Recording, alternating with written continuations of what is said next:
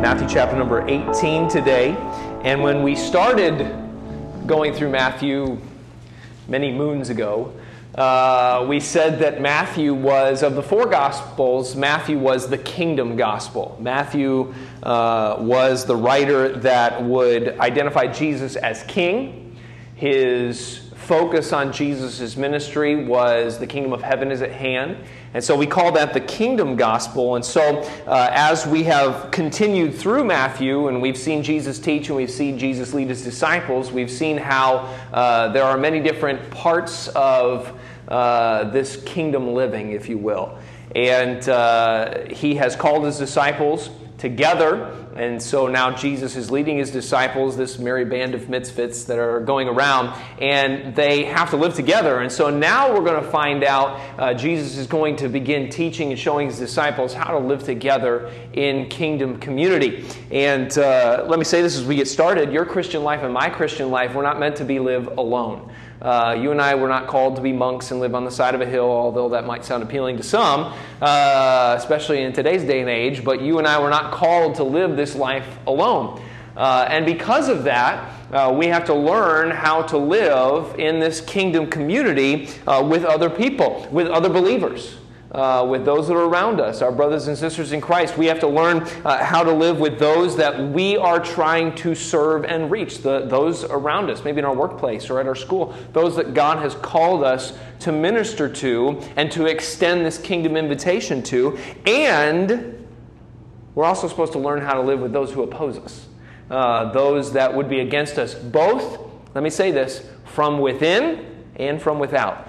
And so as we look at Matthew chapter number 18, we see that Jesus begins to introduce this idea of how to live in kingdom community to his disciples. And again, Jesus has been leading his disciples together as they follow him. And we know that there's the 12, but we believe that there are more than just the 12 that are following Jesus. There are many other disciples that we read about in Scripture that follow Jesus for some period of time. Maybe not the entire 3.5 years that the 12 disciples followed Jesus, but they're following Jesus together. And at different times, as we think about just the 12, they display different levels of spiritual maturity and spiritual leadership. You know, you've got Andrew, who was the first to follow Jesus. He brings Peter to Jesus. He's the one when they fed the 5,000 that brought the little boy who had the lunch to Jesus. You've got Peter, obviously. We've seen, and we talked last week or 2 weeks ago about Peter's display of faith, the first one to declare that Jesus was the Christ, the Son of God, walking on water, all of these great things that Peter did.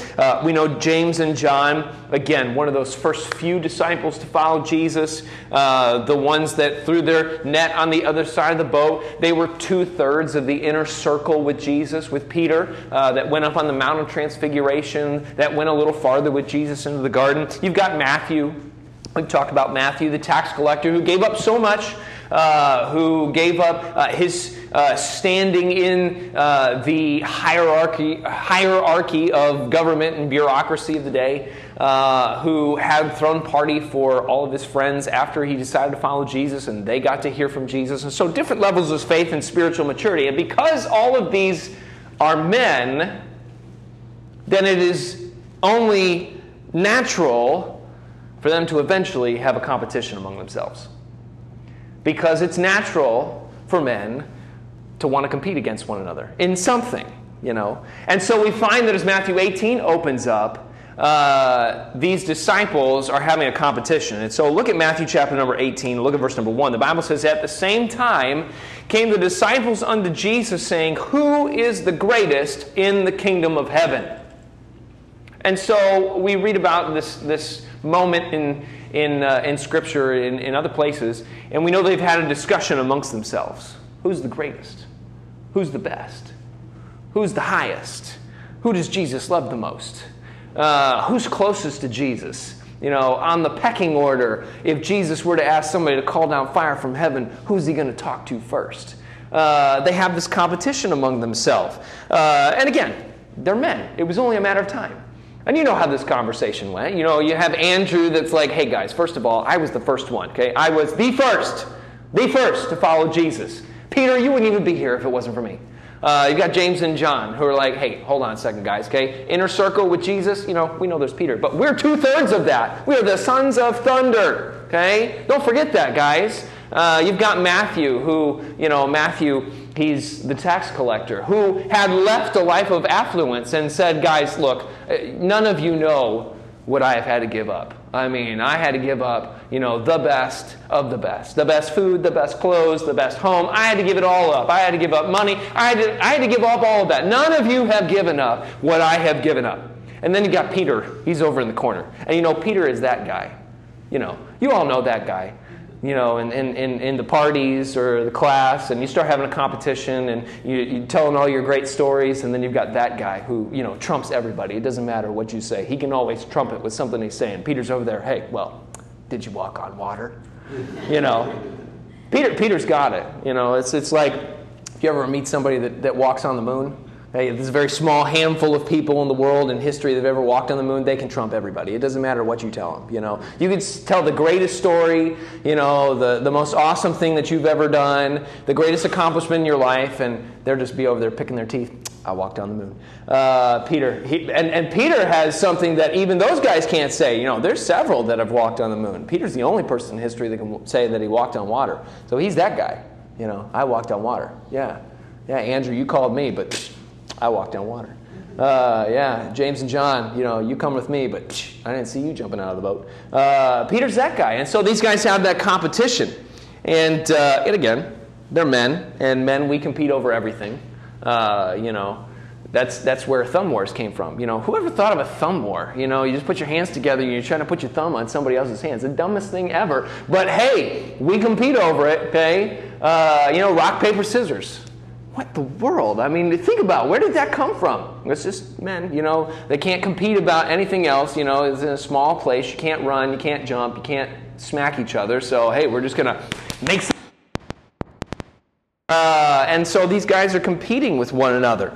And certainly we know that Scripture tells us that this is foolishness. And Jesus is going to make it very clear to them that what they're doing is dumb, guys. Paul says in 2 Corinthians 10 that when we compare ourselves among ourselves, we're what? We're not wise. Well, the opposite of that's a nice way of saying that you're foolish, that you're dumb.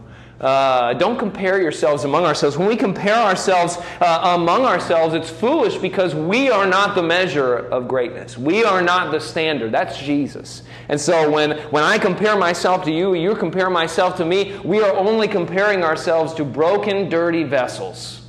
That's a bad comparison. And so Jesus says, okay, guys. They come to Jesus because they have to get Jesus involved. They figure that Jesus has got to have an opinion. At the very least, Jesus, he knows everything. He's going to know who the greatest is. He's going to be able to say, yep, it's this guy right here. And they're going to be okay with that because they trust Jesus. Jesus, you tell us which one of us is the greatest, and we'll live with that. We'll live with that. And then we'll figure out who's second greatest.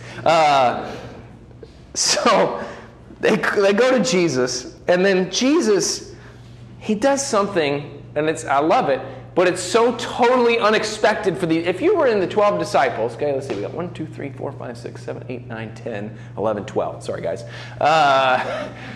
If you 12 men are having a competition among yourselves to see who's the greatest, and you have your opinion about who it is, probably yourself, and you go to Jesus and you're waiting who the greatest is. And then Jesus goes to the nursery and pulls out a child from the nursery and brings a child from the nursery among you and says, guys, this is how you'll be the greatest. Now, I don't know about you. I suppose we should look at it. Look at verse number 2. And Jesus called a little child unto him and set him in the midst of them. Put him right in the middle. And said, verily I say unto you, except ye be converted and become as little children, ye shall not enter into the kingdom of heaven. For whosoever therefore shall humble himself as this little child, the same is greatest in the kingdom of heaven. He does something that to these guys, these grown men, these men who, in some cases, have earthly arguments as to why they would be the greatest compared to each other. And Jesus brings a little kid, a child, And imagine how humiliating that is. Guys, if you're going to be the greatest, you have to be like this kid. You have to be like him. And Jesus begins his instruction by redefining what greatness is to his disciples. And he says, guys, greatness has nothing to do with your achievement, your success, your longevity. Greatness has to do with humility. Greatness has to do with humility. It's becoming like a child. Now, let me make sure you don't hear what I'm not saying. Not childish. Some of us have that down. Not childish, childlike. Childlike. You think, those of you that well, I guess all of us were children, but those of you that work with children, okay, in school or nursery, you think of the traits of a child. Simplicity, sincerity, a desire to know. For young children, especially nursery-age children, a need for everything. There's not a whole lot of independence in a child. They may have an independent spirit, but they need a whole lot. And Jesus says, I want you to have the spirit of a child. Let me give you that first statement. Greatness in God's kingdom is not measured by how high you are, but by how humble you are. Greatness in God's kingdom is not measured by how high you are, but by how humble you are. It's not measured by what you think you can achieve, but by knowing that whatever you want to achieve, you're never going to be able to do it on your own. That's greatness. Humility. It's not measured by what you have to offer, but by realizing that you have nothing to truly offer by yourself. That's greatness, humility. Jesus speaks again on it in Matthew 23. He says, but he that is greatest among you shall be your servant, and whosoever shall exalt himself shall be abased, and he that shall humble himself shall be exalted. To exalt something. Obviously, we want to exalt the Lord. We want to exalt Jesus. When we exalt ourselves, as Jesus says here, we're putting ourselves on a pedestal. We're lifting ourselves up. We're thinking highly of ourselves. Jesus says, no, the opposite of that needs to be our spirit. It needs to be one of being abased or humbling ourselves there in verse number 12. And that word humble in the Greek, it means self-humiliation. Self-humiliation. Now, if all of us were to be honest, nobody wants to be humiliated. It's humiliating. No one wants to be humiliated. But Jesus says that's the spirit that we need to have. Self-humiliation. Listen, humility is not focusing on yourself less. Humility is not focusing on yourself at all. Humility is not just focusing on yourself less, having a lesser opinion of yourself, a lower opinion of yourself. Humility is just, I'm not in the picture. Humility is not focusing on yourself at all. That's the example that Jesus gave us. Philippians 2, the Bible says, if there be any consolation in Christ, if any comfort of love, if any fellowship of the Spirit, if any bowels and mercies, fulfill ye my joy, that you be like-minded, having the same love, being of one accord, of one mind. And that's important. We'll come back to that in just a second. Let nothing be done through strife or vainglory, but in lowliness of mind. Lowliness. Humility, humiliation. Let each esteem other better than themselves. Look not every man on his own things, but every man also on the things of others. Let this mind be in you. Okay, so Paul is saying, I want you to have a certain mindset, a certain way of looking at things, a certain way of looking at other people better than yourselves. Not thinking of yourself at all. Verse 5, let this mind be in you, which was also in Christ Jesus, who being in the form of God, thought it not robbery to be equal with God. That's about as high as you can go. Okay? You can't get any higher than that. That's God. Jesus is God. He said, I am God. I know that I am God. I am equal with God. Yet, verse 7, made himself of what? No reputation. That word no means no, and that's no. It means no. Okay, just in case you... It doesn't exist. Jesus said, I don't have any reputation. I don't have a lesser reputation. I don't have a lower reputation. Jesus says, I have no reputation.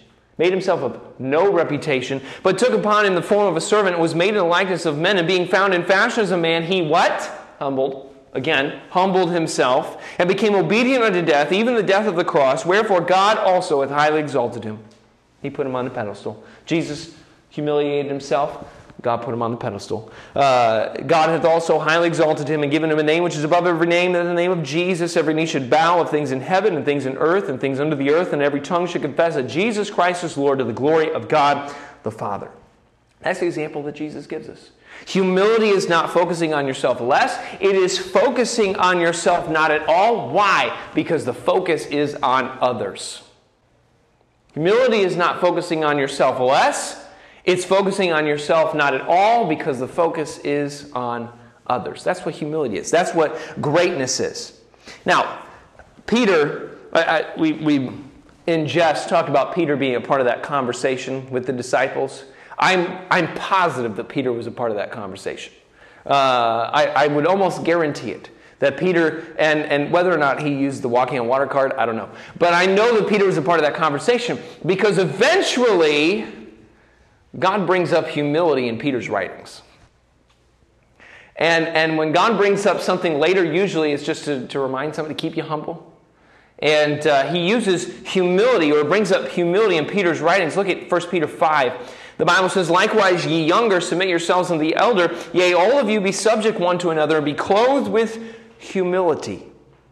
For God resisteth the proud, and giveth grace to the humble.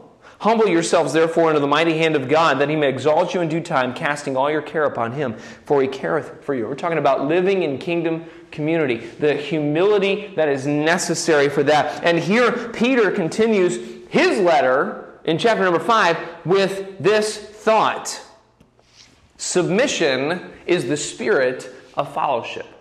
If we're going to follow Jesus, if we're going to follow and be together in this kingdom community, it's going to require submission. It's going to require humility. He tells his readers to be clothed in humility. Clothed.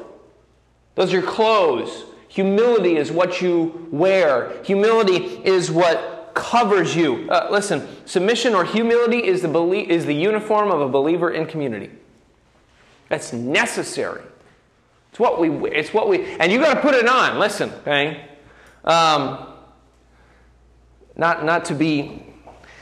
When you were born, you didn't come out wearing clothes. Just in case you were wondering, you have to put those on every day. Okay? Humility is not natural for you and I. It's something we have to put on. It's not natural. We are naturally prideful, selfish, self-centered people.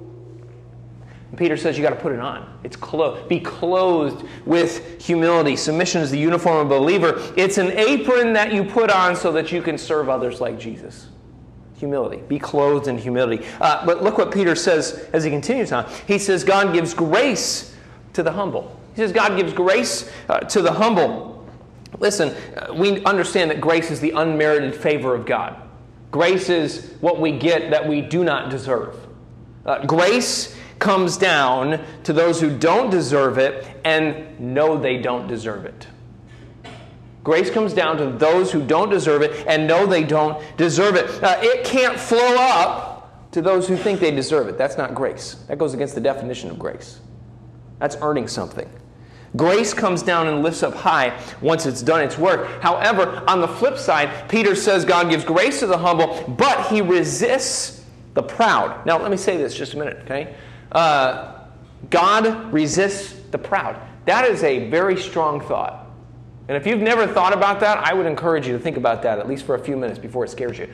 God resists the proud. God opposes the proud. God pushes against the proud. Listen, pride was the first sin. We know that Adam and Eve, they were the first humans to sin. But before Adam and Eve could sin, Satan was cast out of heaven. Why? Because he lifted up himself and thought he wanted to be God. It was pride. Now, he did work that into Adam and Eve's first sin, that they would be like gods, that they would know right and wrong. But pride was the first sin. Pride is satanic. Pride is demonic. It's the root of every sin. When we sin, we are choosing what we think is right. Or we are choosing what we want to do, regardless of whether we know it's right or not. Pride is the root of every sin. And you think about that, no wonder God has to resist pride. He has to. Because when we choose to sin, we are making ourselves God. We are determining what is right and what is wrong. And God said, "Thou shalt have no other gods. I am the Lord, there is none else." And so when we are lifted up in pride, God says, "I have to oppose you because you are trying to put yourself in a place that is reserved for me only." God resists the proud. He actively opposes them. He works against them. Well, think about that, okay? You and I, okay, I'll speak for myself. I have a hard time getting things done when I'm doing things correctly and trying to follow the Lord and trying to let Him lead me and trying to serve Him. I don't need God trying to fight against me. I don't need God trying to oppose me. And you think about that because that's convicting for me. What good things? What things in ministry? What things in the music? What things in campus ministry? What good things have I tried to do for me? What good things have I tried to do for me that God says, I'm going to have to oppose that? Because it's pride. You think about that. God resists the proud. The call to every believer in verse number 6 is to humble yourself.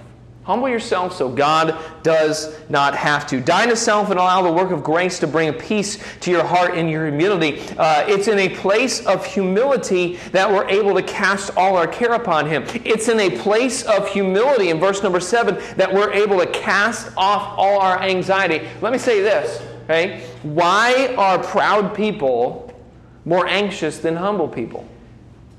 Why are proud people more anxious than humble people?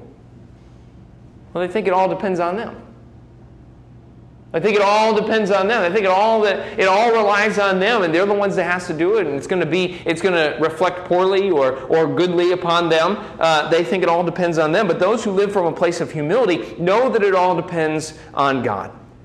And so as we humble ourselves, we're able to say, God, I cast all this on you. I give it to you. I'm not going to try to worry about it myself. I'm not going to try to do it myself. I'm going to humble myself and realize that it's you that is going to do that. This is the example that Jesus had lived for the disciples and that He gives to us as well. Now, back to Matthew 18.